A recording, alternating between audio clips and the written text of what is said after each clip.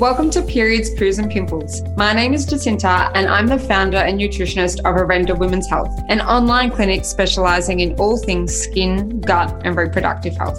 This podcast is for all women who have ever had some level of confusion in regards to their health. Whether you're battling with a skin condition, menstrual cycle disorder, fertility issues, or gut issues, and you just want to understand what is going on and what you need to do from people who know what they're talking about. In each episode, I'll be speaking with experts in the realm of women's health to give you the highest level of education that you'll need to develop a deeper connection with yourself and your body. Although this information will be super insightful, this information is not for diagnostic or treatment purposes. And please ensure you speak with your medical professional before implementing any treatment protocols. Please do keep in mind, as we may refer to research or specific pathophysiology of conditions, when we're referencing male or female, it is specific to the gender that's assigned at birth, and pronouns used are specific to the individual discussed. Thank you so much for tuning in, and I look forward to you joining us on this journey. On today's episode, we have Sami Rose. Sami is a registered counsellor, weight-inclusive personal trainer, and online coach from Brisbane, Australia.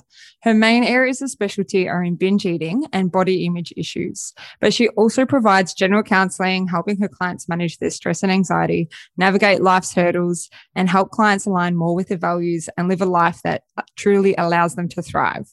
Today, Sami and I will be covering such an important topic that's so relevant to a lot of people. And this is all about the relationship with food and the psychology behind it, and most importantly, body image issues as well. So welcome to the show, Sami. I'm so glad to have you on, and it's so nice to finally meet you as well. Yeah, you too. Thanks for having me on. It's been so nice to be able to organize this, because I know there's going to be so many of my clients and so many of your clients that are also going to benefit from being able to listen to everything that you've got to share. Awesome. So tell us a little bit about what you do and the type of clients that you work with at the moment. Wonderful intro. Thank you so much for kind of covering, I guess, the main things that I do. But yeah, my background was previously in health and fitness coaching. I have been doing that for 7 years now, actually. And over the past couple of years, I've sort of expanded more into the counseling space. I'm still coaching as well, but I have just, started offering one-on-one counseling sessions on top of that, just to people who maybe don't have as many specific food and body issues, but have a lot of broader kind of difficulty with regulating emotions, all those kinds of things. But specializing in eating issues and body image has been very interesting in that I have a lot of similar clients with both coaching and counseling, kind of struggling with a lot of the same things. And sometimes it's about their history of dieting and all of the things they've done previously. But a lot of the time it is just, eating issues can be a coping tool. And so when we just look at the food side of things and making changes to behaviors around your eating, it only kind of scratches the surface if there are a lot of kind of emotional factors underneath that are coming into play, or difficulty managing stresses and things like that. So it's actually been really great, like from a professional sense, to kind of broaden my knowledge and help my coaching clients more anyway, For sure. But then have this extra service. So yeah, that's kind of the main thing that I do. I work with I'm open to all demographics. I guess the main people that I tend to see are sort of women 20 to 40s that are, wanting some help, mostly with binge eating and body image, but lots of different things that I work with too. Yes. So with the coaching, how do you find that ties in more to the counseling side of things? Like, what is it in particular that the clients are coming to for with the coaching? Well, previously I was doing the standard health and fitness stuff, challenges, programs, macros, all of that stuff when I was practicing in that kind of field. And over the years, I guess I was sharing my personal journey as well, and some of the difficulties I was having with my own relationship with food after, a period of dieting pretty hard for a while. And just seeing that clients are then starting to open up to me about some of the same kind of things that they're experiencing, difficulty around binge eating, a lot of the kind of behavioral things behind why they were struggling, that, it started to just naturally shift more into coaching from like an undieting perspective. Yes. So there was a certain point where I had decided I don't want to do macros anymore. I'm not continuing with my like nutrition registration that I had, and I'm kind of switching to a more holistic, or holistic's not really the right word, but I guess like more psychologically backed approach of just really starting these clients from kind of the ground up, figuring out where are the negative impacts of dieting that have come into play previously? Can we get you back to like unlearning all of those rules and finding your baseline around eating more mindfully, setting up a routine that feels really good with exercise that isn't just forced or doing what they think they should do. So it's really about kind of taking away the stuff that they've learned prior that hasn't served them, keeping the stuff that kind of does work for them, and figuring out what's left and where do we improve from there. So it's very much like more of a lifestyle aspect, but still kind of focusing on eating behaviors and, you know, consistent movement and all that good stuff. And I think that's really great because a lot of people tend to have this mentality that only X, Y, and Z regime is going to help them achieve their goals, but it's often then at the sacrifice of something else. So often people think, you know, the only way I'm going to be healthy is if I'm eating this particular macros, doing this amount of steps, doing this amount of exercise. But, you know, you could probably feel even your most healthiest whilst you're on a holiday doing the complete opposite of that because you're de-stressing from this regimented schedule as well. Exactly. Yeah. And so I think just zooming out a little more for clients and helping them appreciate those holidays and see it as a stress relief, or, you know, be less nervous about, you know, an impromptu social dinner. And instead of being like, oh my goodness, I, you know, haven't planned for this, it's not what I meal prepped. It's okay. Can we be present? What's coming up for you? Why does that make you nervous? So we can work on, having a balanced life where their, you know, food choices and their movement complements that, not takes away from that. So it's a very different style of coaching, I guess, to where I was a few years ago. And it's slowly shifting into a different kind of client goal. I don't really work much with kind of the fat loss side of things. It's still part of a lot of my clients' goals, but it's not the number one. And it's really about, rebuilding that healthy relationship with food and with their bodies and falling in love with fitness in a way that feels good. And however their bodies kind of naturally change as a result of that is kind of that secondary aspect. Yeah. Exactly. And I think sometimes even with fat loss, it might not necessarily be the goal, but sometimes it can almost happen naturally just as a result of, you know, ticking all the boxes to support yourself physically and mentally as well. Yeah, absolutely. And I find, you know, when we dig into why clients have had problems in the past, or, you know, maybe why they've gotten to a weight that they're uncomfortable at in the first place, a lot of the time, if it is things like they haven't been managing their stress, or, you know, difficulty regulating emotions. So they're using food as a coping tool. And so there's like binge and emotional eating coming into play. Maybe it's the whole binge and restrict cycle. And the more they've dieted really hard, the more they rebound the other way. When we can kind of unpack, actually, you know, being stuck in this old mindset is what has made things worse for you, we can often kind of, forge a much healthier path forward by saying, all right, well, if we work on better coping tools, for example, then the emotional and binge eating kind of dissipates over time.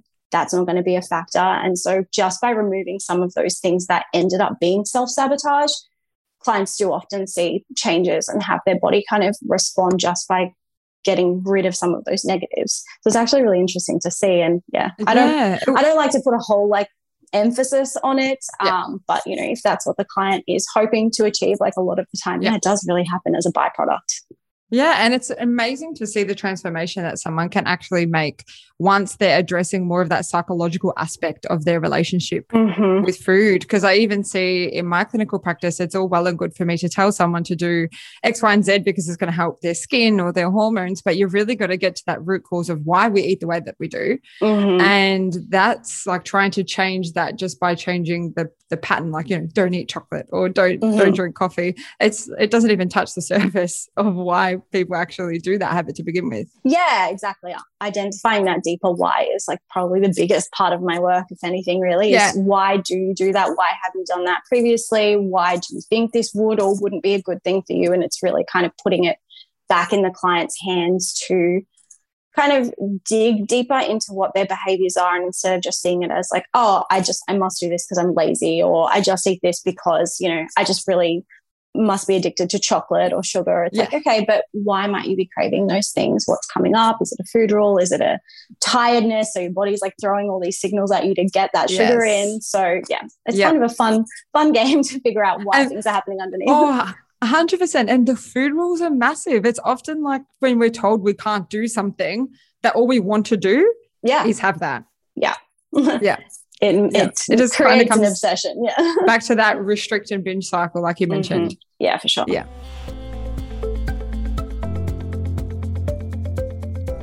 So in your journey, you said that you started in more of that health and fitness kind of realm. So is there something on a personal level that then brought you more into the counseling realm?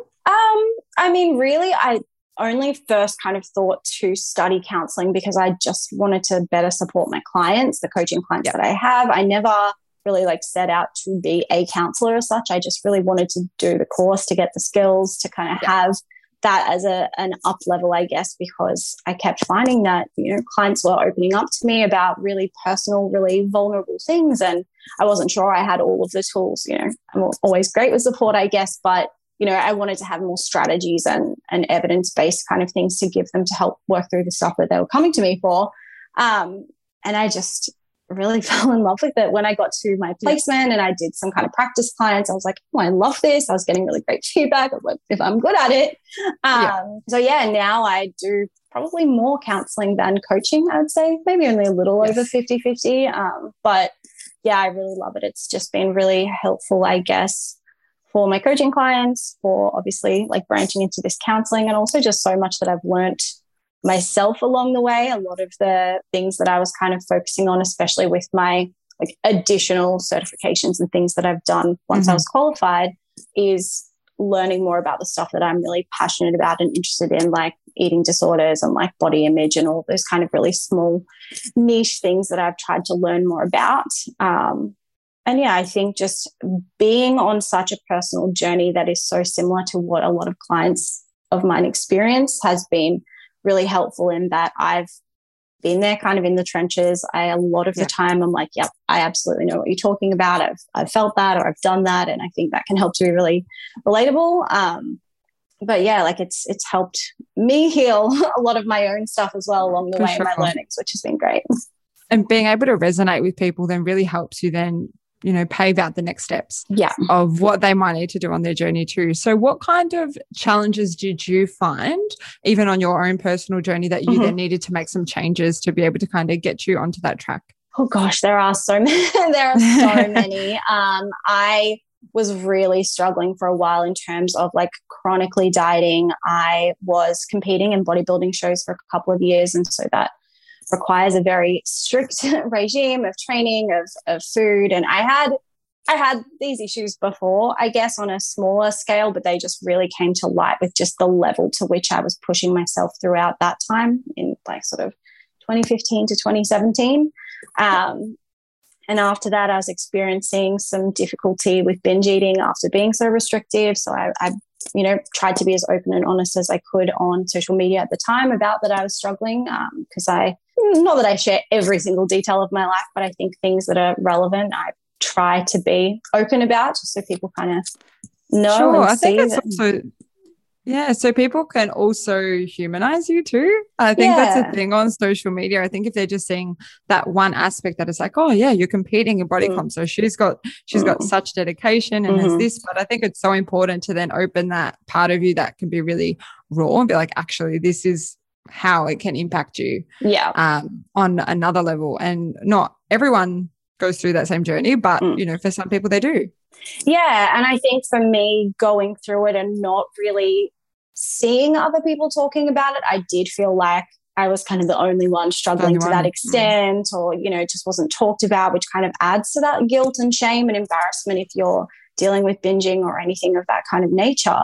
So I just, you know, tried to put it out there, tried to work through it on my own. And, you know, as a result of the pretty frequent binge eating for the first few months post-show, I gained a lot of weight in a really short period of time. So then body image issues kind of came along with that. And I was in a really sort of rough place for a good chunk of 2017 until I sort of found my feet again. And I tried like hypnotherapy. I tried a psychologist who didn't specialize in eating disorders, so it probably wasn't the best choice. But, you know, I went to her and I was like, I just want to know how to eat like a normal person. Like I only know how to diet really strictly and rigidly to the point of being miserable, or I know how to YOLO and be completely like feeling off the rails. Like I did not know how to just kind of live that life in between. And I kind of just had to figure it out on my own. So a lot of the things that I've put in place for my clients are things that I tried and tested in that time too. And really it just came down to a lot of like self-development, I guess, to understand like that deeper why of why I was struggling with a lot of these things, and just, increasing my awareness around my behaviors so that I could understand what was triggering me and try to eliminate some of those hurdles. So that was the biggest thing that I sort of put in place, was just, trying to get really curious about what's happening here. Why did this happen? Why was today a harder day than, yesterday where I didn't binge? And really just kind of doing that investigative work.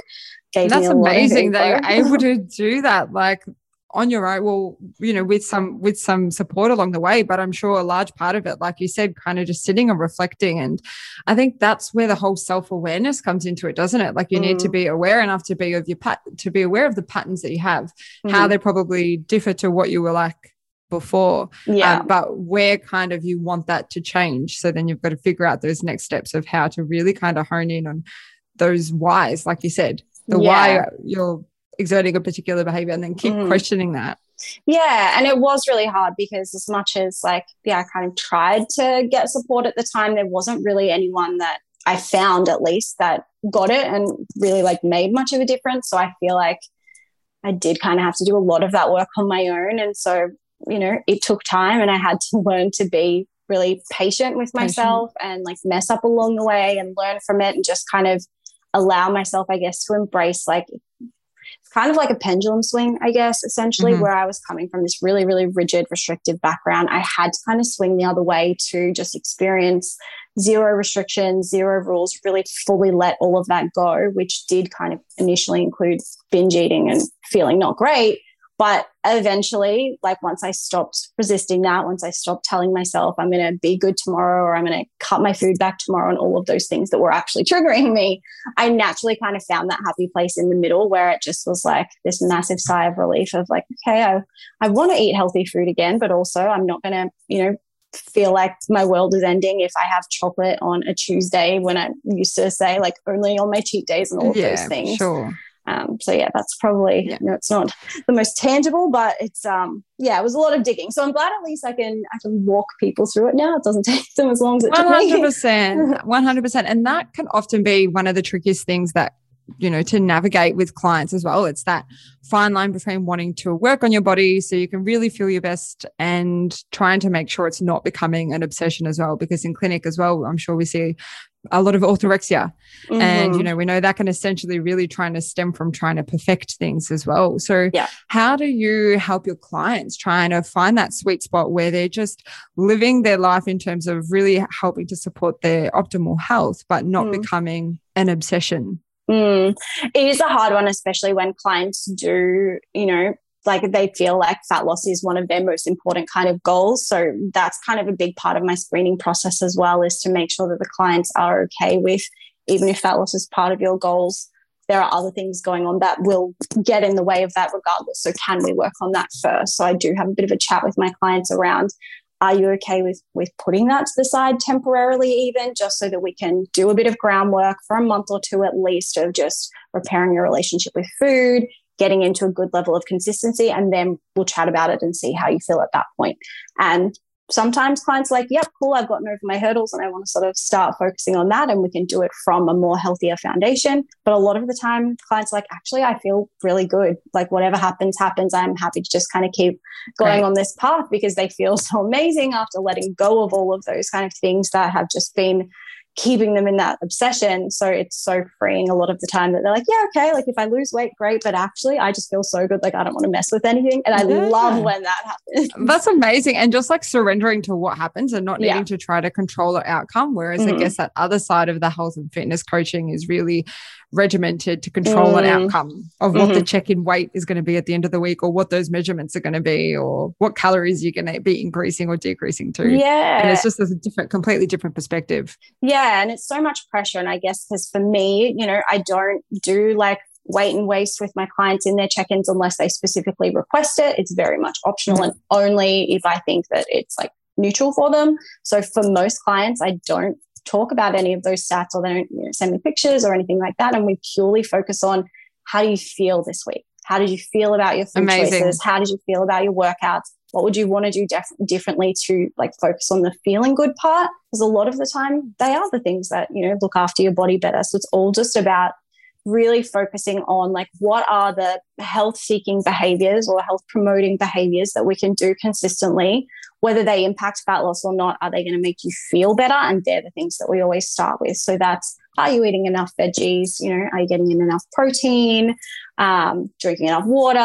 How often would you like to move? And like, does that fit in with your schedule and your energy levels? You know, all the basics, as well as like sleep, stress management, getting on top of their self-care. And so a lot of the times, yeah, when we put those as the focus in the forefront, sometimes bodies change naturally just from doing that and having a different focus and not having it be, oh, I'm not allowed to have pasta for dinner. It's, I really want pasta for dinner. You know, do I want to add some veggies in there because I know that that's going to help me feel really good tomorrow and help my digestion? Or is it, you know, this is one of those times I just have a beautiful cheesy pasta and I know like nothing, you know, is going to set me off, and tomorrow I'll have more veggies if I need it, you know?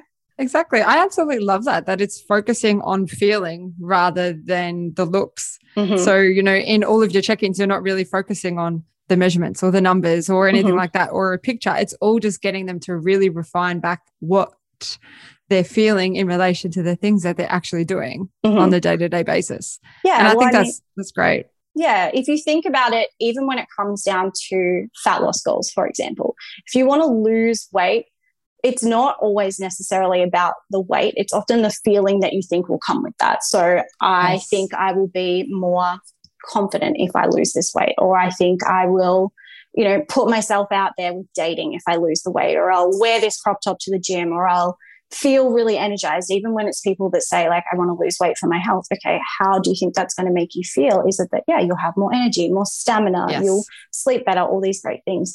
Okay, but do you actually need to lose weight to do those things? Or can you start focusing on feeling those things now, regardless of if you're working towards a certain body?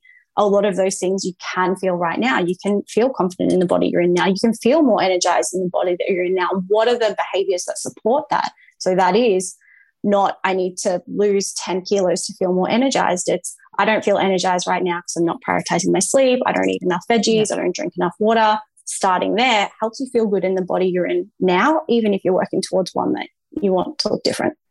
Yeah, I love that, because I even just makes me think about the relationship that I had with food or with my body. Even when I was younger, it was so fixated on, you know, when I'm a particular size or when I'm a particular weight, then I'll be able to do X, Y, and Z. And it's crazy how much that even then turns into body dysmorphia, because then you can become that size, but then still think you're a completely different size or feel completely not the way that you expected yourself to feel. Like you think when you reach this particular goal that, oh my God, all of a sudden the next day everything's going to be completely different. Yeah. And it's not that way. It doesn't. And I think fixating on like pinning all of your happiness and confidence and all this amazing stuff that you think on, like, yes, when I see that goal weight on the scales, like I'm going to feel all those things. You miss so much in the meantime of doing those things that could actually make you feel really good. And yeah, like you said, a lot of the time you get there and those things don't happen. They don't happen. Like, you know, there are elements that definitely do get easier with losing weight. Obviously, we can't deny there's a lot of, you know, societal fat phobia. Sometimes people do make mean comments. Sometimes, you know, healthcare isn't, you know, fairly distributed in people in different bodies. And even just things like being able to shop in clothing stores. Like if you're in a bigger body and you're getting into straight sizes, I guess, like realistically that does make it easier. But, you know, there's some small kind of things on the list of the pros for fat loss, whereas, you know, there are so many more pros to just focusing on health and feeling good. And that really has such a huge impact on our physical and mental health. So instead of focusing on like, I need to lose weight to feel all these things, but doing awful things in the process that make you feel worse, like getting really restrictive, not being social, like isolating yourself just towards this goal. It's like, okay, again, like how can we feel really good now, prioritize those healthy behaviors that are going to benefit me physically and mentally, and regardless of kind of where you end up, I think you'll always at least feel better for it. Exactly. It's almost a part of manifestation, isn't it? Like you're manifesting the way that you think that you want to feel once you reach a particular goal, just by starting to do those more health-seeking behaviors, like you said now. Yeah, absolutely. So on that note, with what you said with society's kind of expectations of particular things, I guess a lot of our thought processes and why we do the things that we do can really then impact, our body image and how we view ourselves. So how do you think there's particular things in our external environment that can impact our body image? So what kind of things do you often see as a reoccurring theme with your clients? There's a few that are really quite prominent in a lot of people that I work with. And one is that a lot of the time we pick up these beliefs around food or our body from our mums a lot of the time. This is not to like parent shame anyone. No, not at all. But it's essentially we pick up little small habits at such a young age that we just kind of absorb the information of what other people are doing around us. And so a lot of our eating behaviors come from our parents or those people really close to us when we're kids and we're told, you have to finish everything on your plate, or mum's eating a different meal, like, oh no, I can't have bread, or, seeing one of your parents talk negatively about their appearance or someone else's appearance. Little things like that can kind of create the lens with which we kind of view the world. So we view it through whatever lens our parents essentially viewed it through, at least in that young age before we develop our own opinions. Yeah. So that kind of sets us off on a certain tone. And again, like this is not parent shaming, and especially sort of the generations before us, they obviously learnt it from somewhere too. So it all just gets passed down and passed down. And I think it's drastically changing now too. Absolutely. Yeah. Which has been really great to see. And I know like the generation of kind of my mum's age, they got a lot of like the craziest diets through like the 80s and 90s that were just wild, because that's when the whole like health and fitness craze really kind of started to kick off, like 70s and 80s. Yeah. So they learned a lot of that through what they, thought was the thing of the time, and then kind of got passed on to us, and then we take that and run with it. And then there's magazines 100%. And media and now social media that all kind of perpetuate this same sort of beauty ideal. We see like influencers taking off just because they're beautiful, movie stars and all this stuff, like even just magazines comparing bodies. It's so like in our face, or at least it was like while magazines were really, really big. You would be waiting in the aisle, like 12, 13 years old. I remember like waiting in the aisle and asking my mom to buy little magazines, and even like Dolly and Girlfriend magazines, like the ones that are targeted at kids. Like I've found like the headline, like cover, what are they called? Sentences. I can't remember of like things like how to lose weight for like, oh my God, for kids. Yeah. How to burn fat fast was one of the ones with Miranda Kerr on the cover, and like, it's just it can be so toxic. Like I even think about, it's so interesting how you said about parents. Like the very first diet I probably went on when I was in year 9 was one of those, like, well, maybe even younger than year 9. When you think about it, it's like a 13 or 12-year-old doing that. It was one of those little Weight Watchers counter books. And it's like, I had like one of those too, like the little pocket size one. Yeah, like you learn about what you can eat through the amount of points that you're allowed to have in the day. And it's just insane. Like, so 2 slices of white bread equals this amount of points. So I can have that for breakfast. And then it's just such a silly thing. But like you said, our parents' generation, that was very much like there was so much diet culture for them. Yeah. So it was almost only natural for that to kind of be what we were constantly observing as well. And I actually had one of my clients this week, and it was such a great way that she spoke about how she was trying to impact or influence her children's diet was she had chosen to eat a particular way because she found that was good for her skin, or that was good for her metabolic function, but it wasn't in any kind of restrictive way. She was actually like, no, actually this is just what makes me feel good. And she just said that she would make sure that her partner, when he was dishing up a plate, he would say to her, is mum feeling like potatoes tonight, or does mum not feel like potatoes tonight? And she's like, no, I don't feel like potatoes tonight, maybe another night. And she said that she would just talk about it in that way, so that if the kids were listening, it wouldn't be like, oh no, I'm not allowed to have potatoes because of my diet. It was like, I'm actually not feeling like it, which generally she didn't feel like it. Yeah. That's so great. I love that. Yeah. Yeah, That's it's so such a good way to talk about it, because kids are sponges. They'll literally just absorb anything, and especially they'll put their parents on pedestals and be like, I just want to do everything that mum does. I want to copy. I want to do everything. And that's how I started dieting. I saw my mum dieting and I got on amongst it, and all the crazy, she was doing like the soup diet and the Atkins diet. And I was like, I'll tag along. I'll do all of these things. Yeah, this is what we do with our diet. Yeah. Yeah. And like, she didn't know that it was going to be harmful. Like, she was just doing what she was doing and was like, cool, okay, as long as you're eating, like, it's just like such little things, I guess, that kind of plant that seed in our head, and then different encounters that we have along the way, or whether, other people make comments about our body or what we're eating. Like we gather all of this information from those people around us and from these things we experience in life. And so a lot of the time that's how we do fall into like chronic dieting, pressure, feeling like we have to look a certain way. Maybe we've been bullied or picked on about how we look, or we've been rejected really awfully in like a dating situation because someone commented on, your size. Like those things really do stick with you as well, and just perpetuate that same kind of notion that we sort of already believe. So it can be a hard one to undo. Again, it's a lot of that unlearning of like, where did I get this narrative from, and does this actually really apply to me? So why do I not feel comfortable eating certain foods? Why do I believe like such and such body is the dream number? Like sometimes people's like goals also are so random. Like mine was, I had this specific goal weight that I always wanted to get to because that was the weight my mum was in this one particular photo that I really liked of her. Right. And I was like, how much did you weigh in this photo? And I was like 2 or something. And she had a banging body. She was an aerobics instructor, right? She was very active. Like she did genuinely like look after herself and was like quite healthy. But I had that number in my head from such a young age, probably like 12, 13. And so anytime when magazines had like listing what celebrities' weights were, I was like, okay, are they my goal weight? Like, what do they look like? And I was fixating on this one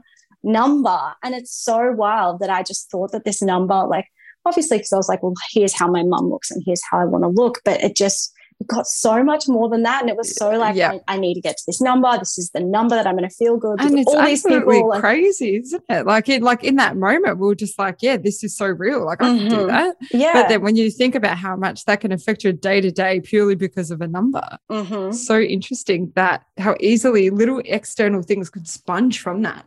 Yeah. And completely change your behavior if you didn't view it otherwise. Yeah, absolutely. And we're always changing and evolving and growing and learning new things along the way. And it's just figuring out, where have we learned the unhelpful thinking patterns and how can we kind of change that? So if it is that you've picked up things from parents or from school or your teenage friends or media along the way, it's like, does this belief or does this behavior really align with how I actually want to live my life? Like genuinely me on my own, in my own little bubble, is this how I'd want to live? And I think that's one of the kind of reality checks I had to give myself, was like, okay, yeah, when I was competing and when I was at my leanest, I had people commenting like goals on my photos and like, complimenting me, hyping me up about my abs and all this stuff, which like did feel nice. But also I was still really self-conscious. I would still take 50 photos to get the one, like, okay, the one had abs, whereas like now it doesn't, but it's still like, I wasn't like instantly confident when I was like, well, but the things I have to do to look this way and to get this praise, like I don't feel good anymore. I feel like I'm missing out on life. I'm missing out on date nights and social events and energy levels. Like I had to just like sit down or lie down so often because I was just exhausted all the time from eating so little. And I was like, this is actually really like getting in the way. Like it's just not even you're worth not it anymore. living your best life at all by doing that. Yeah. So I guess this is where the whole comparison thing comes into it too with social media. So in terms of comparison, I guess we can view comparison as almost like a competitive comparison, kind of like where you look at someone, you're like, oh, I have to be that way. So I have to do X, Y, and Z. Or you can almost look at it as kind of a constructive type of comparison, which, we would look at something and be like, this is actually something that I aspire to be, but what can I do in a healthy way to try to achieve that? So what specific barriers do you help your clients set when it comes to social media around filtering through what is competitive comparison and what is constructive comparison? I think like, again, taking it back to the why is really important. So if it's that you are following people on social media and the why is like just because they look really aesthetic, maybe they're an influencer that all they kind of do post is like really beautiful photos and outfits and you just follow them for the visuals. Is that helpful to you or is that not? Because a lot of the time people do like compare themselves negatively and that can be really difficult. When there's no context, it's more likely going to be a negative comparison versus, you know, having the opportunity to have it be inspirational and constructive. So if that person is not exempling a healthy lifestyle and a life that you would actually want, and it's all you see is these photos with no context, then that's probably not a helpful comparison. So I try and encourage my clients, I guess, to unfollow or mute the accounts that are just there for the aesthetics. Maybe you just follow some fitness influencer purely just for the photos of her abs and that was like your motivation. Reducing that and really focusing on, can I follow people that demonstrate what I want for my life? So they demonstrate, I don't know, mindful or intuitive eating. They demonstrate a really healthy relationship with exercise where they change it up all the time and they're really regular with movement, but they're just like really vibing it. Or is it that they're really confident in a, you know, not so traditionally accepted body? Maybe it's a bigger body or a disabled body or a, you know, whatever it might be. Having more variety in who you follow, but having them demonstrate like characteristics or life aspects that you want is a really great way to switch it to that positive comparison, because comparing is kind of a human nature thing. Like we will notice exactly I am different to this person, but you being different to this person doesn't automatically mean that you're worse. It doesn't mean that they're up and you're down. It just means that you're different. And without the context, it's really hard to kind of take that inspiration. It's just, I'm not as pretty as this person. Okay, but is, you know, she posting things that are really heavily edited and she actually doesn't look like that? Is she, you know, struggling with an eating disorder and that's why she has a thin body? Is she absolutely miserable in her life and you just don't see that? You don't have that kind of context behind like purely aesthetic photos. It's not to say that that's exactly happening, but you don't know. Versus someone that's role modeling really healthy behaviors, a good life, great energy, good personality. You're like, cool, okay, that's what I want to do. And I can kind of see how this is happening, whether it's just from them like showing their day, whether it's like educating and having like purposeful content. It's going to give you a little more to work with to say, oh my God, I love that that person's there. And yes, I'm here and I'm maybe not there, but I can see how they're doing that in a healthy way. I can see that that aligns with my values or that would feel really good. Like they're the kind of positive comparisons that I think can be helpful. For sure. I think it's so important to follow people that you can see are real in the sense that they're showing you probably a part of their life, but also that aspect that is truly them, like the raw parts of themselves.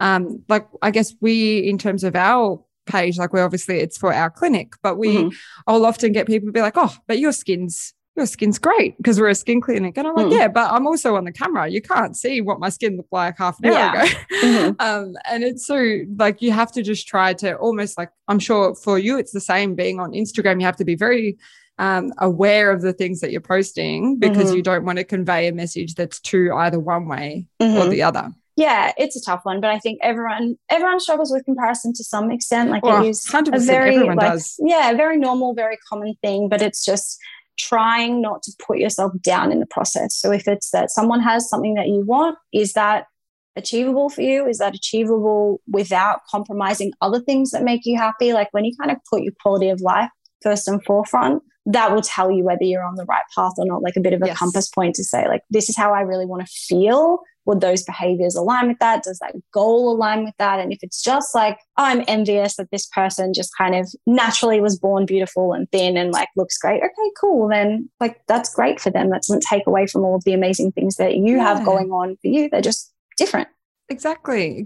And sometimes I even suggest to my clients, depending on where they're kind of feeling mentally with their relationship with food or their relationship with their body, or I can see that social media is really impacting them. It might be a matter of actually saying to them, look, maybe you actually need a few days off social media so you can almost get to your base, find out what your base is without all these external influences, then jump back in and you'll be able to pick out what your triggers are going to easily be because you've had that time. Yeah. And then you'll be able to see what needs to go and what needs to stay. Absolutely. Great tip.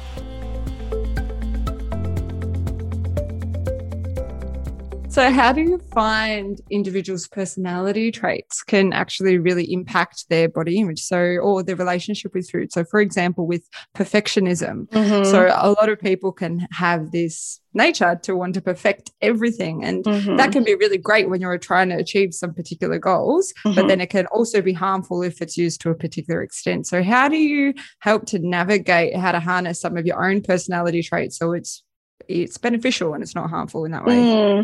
Yeah, I would say probably the biggest traits that do come through, one is definitely perfectionism, and another, which is sometimes combined, sometimes separate, is like a need for control. Doesn't even have to necessarily be like perfect, but just I need to have this planned. I need to know what to expect. I need to be the one kind of, putting these things in practice, and then I feel in order.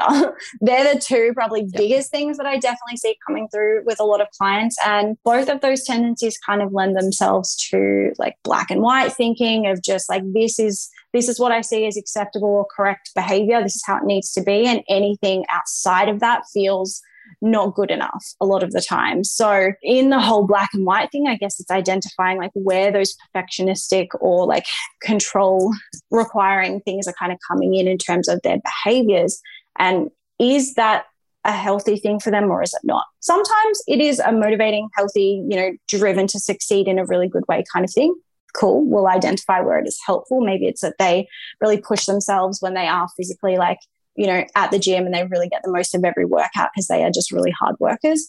But it's also having a look at where is it detrimental? Is there a point of which that's really good to push yourself in the gym, but then do you struggle to implement rest days and beat yourself up over it because it's not the 5 sessions you planned for the week if you only got 3 or 4? So it's seeing where that line is for each client, and it's a different line, I guess, for every single person and what, feels good for them. But saying, where is the line there? And then outside of that, how can we get comfortable with imperfect action? Because that's what being a human involves. We can have a plan, we can have these things that we want to achieve that are perfect, but if it's either you're so intimidated by this level of perfection that you can't even start, like you're just frozen and like unable to take action because you're like, oh, this goal is too big and if I can't do it perfectly, I won't do it at all. Or maybe it'll end up in self-sabotage if it's like, yep, this is the perfect diet I've planned this week. I have to hit these amount of calories. And if I have, 20 calories over, it's ruined. Like a lot of these things do create this massive black and white, all or nothing kind of thinking. So what I try and do is kind of challenge with clients, what is that gray area in between? What does that look like? So we can identify, and I do a bit of an exercise with some clients where I get them to sort of do like 2 different columns. One is like, what is the really extreme version of what you're doing that, you've identified is not good. So it's, pushing every single day for workouts, even if I'm exhausted, would probably be on the 2 extreme lists. What is the absolute opposite of that? The total do nothing, like 0 effort kind of thing. And that would be maybe not moving my body at all. Okay. So we can identify the all or nothing. Both of those actually aren't serving you. What would the happy place in the middle be? So for one client, it might be actually, I really hate the gym. Maybe I just want to move 3 times a week, but change it up. Maybe it's Pilates, maybe it's walk, maybe it's a home workout, and just, all right, cool. Then that's your happy place in the middle. Why are we trying to push for 5 gym workouts if you actually hate it? It doesn't align with actually what you want to do. Yeah. Or maybe it's, someone is a little more over to that side of the extreme, but in a way that still feels good. Maybe it's, when I can, I love training 5 times a week in the gym, but to be a little more happy place in the middle, it's, I'm going to start to prioritize my rest time. So if I do find that I'm more sore, tired, run out of time, how can I make peace with, having a few sessions less some weeks when that's really important? What can we shift the focus to? Maybe it's, using that same amount of time you'd normally be training to do some self-development work, do some stress management, do some mobility to kind of still use that time and feel like it's purposeful and kind of balanced, I guess is what I'm trying to say. Yes. So getting them to kind of identify what either end of the extremes are and then have them like tell me what is the thing in the middle that would genuinely feel good. And it could be closer to the nothing end, it could be closer to the extreme end, but if it's genuinely, if they can tell me, yes, this would feel good, this is balanced, this fits in with my life and my, values, then that's the right thing. So that's kind of how I figure that out for my clients, and it will look different for everyone. Amazing. And that's incredible because that's a mutual goal that's made with the client. You're not just making that goal on your own and thinking, oh, this is what they need. Like they're actively involved in the process. Yeah, I'm very big on that. I will always, you know, probably to the point of annoying, I will always like encourage them. What do you think you would want to focus on this week? Where do you think you can be better this week? I'll always invite them to kind of prompt it themselves, because a lot of the time they have the answers. Just, you know, we almost all know what we need to do. It's just a matter of having someone to be able to navigate the psychology behind it. Yeah, exactly. So then, you know, if they suggest kind of things to work on as goals for the week, I help facilitate that. I keep them accountable. If they really don't know, then I'm like, okay, here are my thoughts on like what you've told me so far. How do you feel about this? But I like to make sure it's very collaborative, because firstly, like they'll be more on board if they're the ones kind of suggesting what the goal is or the behavior to kind of focus on for the week, then like they're obviously more willing to do it. But also it means that I'm not training my clients to rely on me forever, because that's not what I want. Like I want them to have the autonomy. I want them to make their own choices. That's basically everything that I do, is to say, how do we tune out from what you've been told to do and figure out what feels good for you? So I like to put it back in my clients' hands as much as I can. And I think that really does make a difference in them, being able to kind of increase their self-awareness and make the change so that when I'm not there, they can do that on their own. For sure. You want them to be able to be empowered, to be able to take that knowledge, you know, go on holiday and, you know, exert that same knowledge and not be able to feel like everything that you're giving them only works in a particular context too. Yeah, sure. So with some of the clients that you're working with that have a little bit more of the binge eating patterns or that will tend to maybe emotionally eat, what are some of the things that you might help them to implement in that exact moment when they're experiencing a little bit more of a binge, or if they're going to emotionally eat? So what are some of the things that you help them to navigate with? So I guess coming back to like what the trigger is underneath, what the actual kind of why is for that cue to eat is most important. Like a little bit of work on that in advance is more helpful. So it's easier to put in the moment, I guess, because then you are a little more aware of what might have popped up in the day. But I guess what I really try and do is have the client just pause and step away for a second if they do kind of feel that urge to binge or overeat coming on, and just say, all right, what could be coming up for me? Is this, you know, am I actually physically hungry and that's why I'm queuing to eat, and I just need to give myself permission to eat even if, you know, I just ate and I'm still hungry? Is it a food rule popping up that I just need to kind of make peace with, that maybe I'm feeling a little triggered because I had chocolate that was unplanned and now I'm feeling like I should just YOLO and eat it all and start again tomorrow? So is that actually really helpful? Can I just make peace with just having a bit more chocolate and letting it go? Or is it like an emotional trigger underneath? So really kind of having them, you know, working with them in advance on what some of those things are that they kind of want to look out for helps them pinpoint it in the moment and say, is eating the best thing for me right now? Or is it that there's something else that can solve this underlying problem?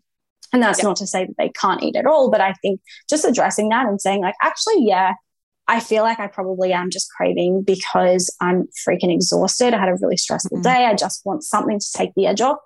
All right, cool. So is that the only thing to take the edge off? Or maybe you need a really long, hot, steamy shower or a meditation, or like go and walk outside and just take some deep breaths as the sun goes down. Like, will that relax you more? And then come back, and are you in a better headspace to just say, yeah, maybe I just want a little bit of ice cream, or I want a little bit of something, but from a more rational mindset, versus when you're just so overrun with all of those emotions, it's really hard to make good decisions. And then it's like one food after another, and it just kind of spirals. So encouraging them to just take a little bit of a time out, check in, what's going on? Can I put something else in there first that I think might at least help solve that problem? And then if I still want to eat after that, then I'll slow down, be mindful, really focus on the pleasure or the comfort that I'm going to get from that food, and like make peace with that. Okay, this just, you know, maybe didn't go perfectly today, but it's something I can, you know, keep an eye out for this trigger again in future. So there's always something you can learn. Yes, for sure. And I guess that's why it's so important to do the work in between, isn't it? Rather than just waiting after, you know, binge after binge to be like, okay, maybe next time I'll do something. But it's that work in between on trying to understand the emotions when they're not becoming so extreme. Yeah, the way I like to put it is that a lot of the time when we get to that point of like binge or emotional eating, it's kind of the straw that breaks the camel's back in that moment. And it's one seemingly maybe small thing that sets you off. And I really focus on teaching my clients, where are those straws piling up through the day, through the week, to make that pile so big that one little straw breaks the camel's back. Yes. And instead, it's, can we keep on top of those straws, sweep them away as we go, and make sure that even if there's one straw at the end of the day, there's only a small pile of straws. Like, your window of tolerance, I guess, essentially increases if you're keeping on top of those things in advance. Yep. Yep, that's incredible advice. So for those that are listening right now and they're dealing with body image issues or disordered eating patterns, what are 3 key steps that you would recommend they take from today to help with getting the support that they need? Great question. So first, I guess, is, doing a bit of self-reflection on your own to identify what your triggers could be. So the 3 kind of main ones that show up are around physical restriction, so not eating enough calories, leaving too long between meals, like getting to that point of really physical, like hanger. Hangry. that can definitely cue it. Mental restriction is the second one. So that's more around black and white thinking, food rules. I've ruined the day today, I'll have to, start again Monday. All of those things a lot of the time can trigger that perfectionist of like self-sabotage. I'll write the day off, basically. The Monday thing is such a massive thing. I know. And the third trigger is around like difficulty regulating your emotions. So most people kind of have that one and then like 1 or 2 of the others a lot of the time, at least in my experience.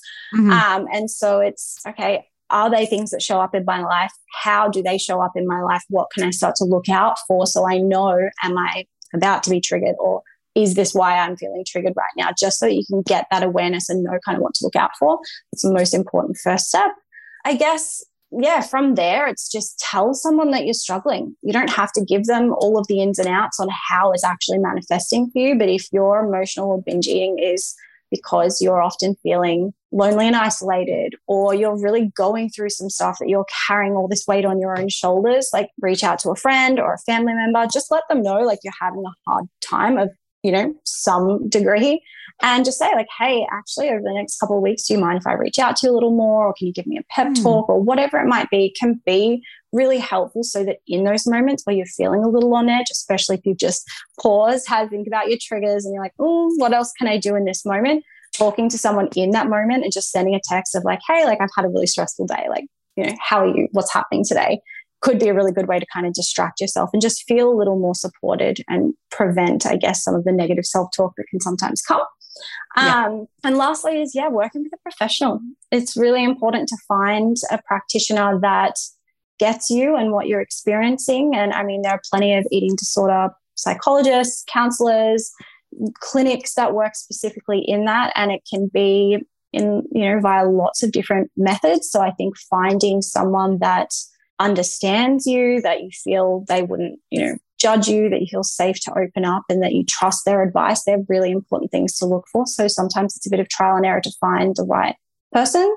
But I think that can be really, really helpful to help give you the tools, so that even if you have reflected and you kind of know where things are going wrong in terms of your triggers, if you don't have the tools or the ways to kind of work through that, it will take you a lot longer, much like kind of my own experience of having to figure it out on my own. Whereas having someone there to bounce off and say, hey, I'm struggling with this thing, I think this is maybe where it's coming from, or they can kind of help put the puzzle pieces together for you. It just makes a world of difference to have the support, the guidance, the knowledge, and just creating all those coping tools that you essentially didn't have before. Yeah, absolutely. I agree. I think when it comes to seeking professional help, that's where I find a lot of my clients, even when we're discussing about maybe the next steps to get a little bit more psychological support, often their resistance is because of, I've seen someone before, but it didn't help. And it's like, well, if you go on a date with one person and it didn't work, you don't stop dating forever.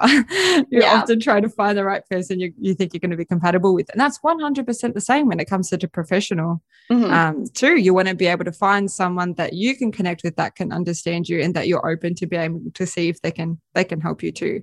So I think there's such incredible tips that you've given us, and I'm sure plenty of people that have listened are going to be able to really refine what it is that they need to do in their next steps to be able to get in control of their eating and really restore their relationship with their body image. Amazing. Yeah, I hope this was helpful for everyone listening. Yes, it's been incredibly helpful. Thank you so much for coming onto the show. And for the listeners, is there somewhere in particular that they can find you if they want to try to book in for a consultation or do some coaching or just view all your amazing content? Absolutely. So they can either head to my Instagram, which is just Sami Rose, Sami Rose. I've got a link in my Instagram bio that has everything in there, or you can head to my website, samirose.com.au. And again, everything's kind of in there. But yeah, I offer counseling, coaching. I have a Befriending Your Body 8-week program that I also run every quarter. So the next one's starting on the 4th of July, and that is specifically around binge eating and body image. It's a great program. But yeah, I definitely offer free 15-minute consultations. So if anyone wants to jump in and just book a consultation, I'm happy to chat, let you know what's kind of... so great. Yeah. I think it's so important to just like get the vibe. Like, how would I work with this person? Do they hear me? Do they get me? And, 15 minutes, you can actually cover quite a lot. So a lot of the time I'll try and give a couple of little, tips and pointers to get them started along the way. And there's never any obligations to sign up to anything. I just, want people to get a feel for things before they make a decision. So please feel free to take advantage of that. Amazing. Thank you so much. And I'm going to pop all your details in the show notes as well. So for people that didn't quite catch the deets or didn't get it in time, then I will write that down so then they can find you. But thank you so much for making the time to come onto the show. And I really appreciate it. Thank you. It was so great to chat. My pleasure.